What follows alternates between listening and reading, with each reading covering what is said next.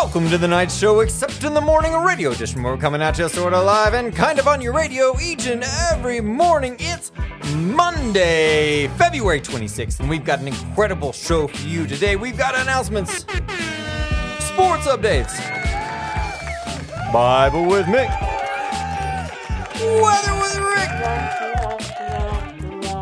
and a whole lot more. So buckle up those seatbelts and don't touch that dial, because remember, today is going to be a great day. Let's kick it off with some announcements.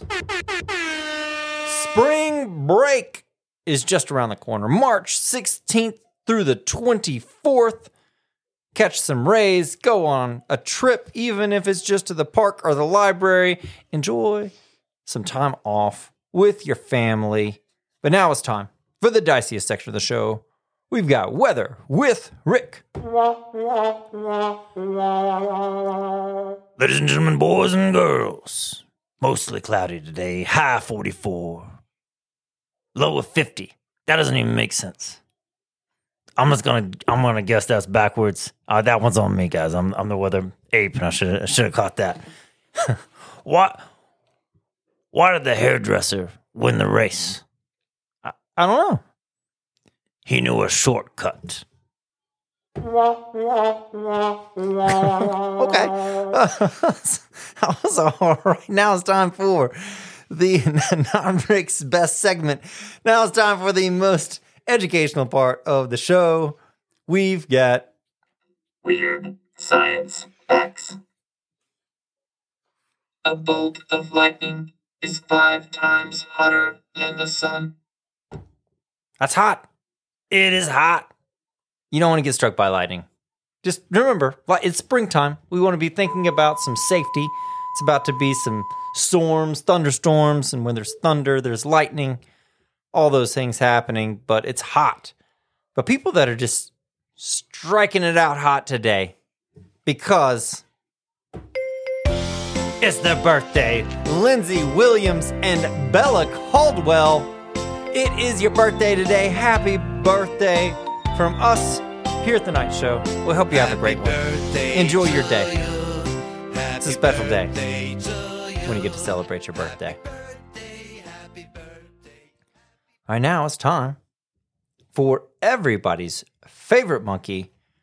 We have Bible with Mick. Good morning, Mr. Holland. I got a letter in my mailbag from your son, Tim. He asked, what do I do when I don't know if someone's mad at me? I think that's a very relatable question, Tim. The Bible talks a lot about anger. Being angry is not a sin, but it can sometimes lead us into sin because we don't control it very well. But if someone is mad at you and you aren't sure why, then that's even harder. So, Tim, first step is you need to go to your friend that you think is mad at you and ask what's wrong. Maybe they aren't mad at you, they're just mad in general and took it out on you. Or maybe they are mad at you, but unless you know what you did, you won't know how to fix it. Matthew 5:23-24 says, so if you are offering your gift at the altar and there remember that your brother has something against you, leave your gift there before the altar and go. First be reconciled with your brother, and then come and offer your gift. Going to the angry person can help you see their side of the situation and allow you to ask for forgiveness, or explain your side of the situation so that you can have a compromise. If they won't talk to you, then go to step 2. Ask a common friend to join you in talking with the person. Maybe they can help talk to the person with you so that you can resolve the problem. But remember to go with them. Sometimes people want to vent their frustrations to another person, and then that person goes and talks and just makes the matter worse. When you go together, don't gang up on the angry person. Just ask what's wrong. A common friend can help bring you two together. If they still won't talk to you, step 3, go before your elders. In this case, get a teacher. Maybe having an adult there will help them explain why they're mad. A teacher can also help guide you in the forgiveness and compromising process. If they're still mad at you, then you've done your part. Now all you can do is love and pray for them. Matthew 5:4 says, "But I say to you, love your enemies and pray for those who persecute you. Maybe being kind to them will win them over. As much as it depends on you, try to live at peace with everyone." That's a great word. Conflict resolution is so hard in relationships. Are one of the hardest things in life, but they're one of the most valuable things that we have. And so operating those well, learning how to navigate conflict, or if someone's mad at you, or if someone hurts your feelings and you're mad at them, all those things are so important to really spend the time to take the right steps. Don't let your emotions get control of a situation, but go to God's word. And so great word, Mick. Thanks for walking us through that. But in this time of February, this last week of February, which I always think February is tough. It's cold. The days are short. The nights are long. The spring break still feels forever away. Perseverance is just so important. So this week we're going to be talking about just persevering, pushing through. So today's deep thoughts verse is from 2 Corinthians. It's 4:16 through 18. It says, "Therefore, we do not lose heart. Though outwardly we are wasting away, yet inwardly we are being renewed day by day. For our light and momentary troubles are achieving for us an eternal glory that far outweighs them all. So we fix our eyes not on what is seen, but what is on unseen. Since what is seen is temporary, but what is unseen is eternal."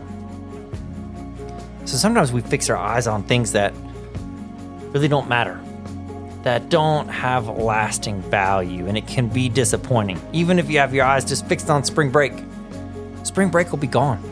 As quick as you can blink your eyes, it's over. And then you're left with nothing. And you're always chasing that next thing.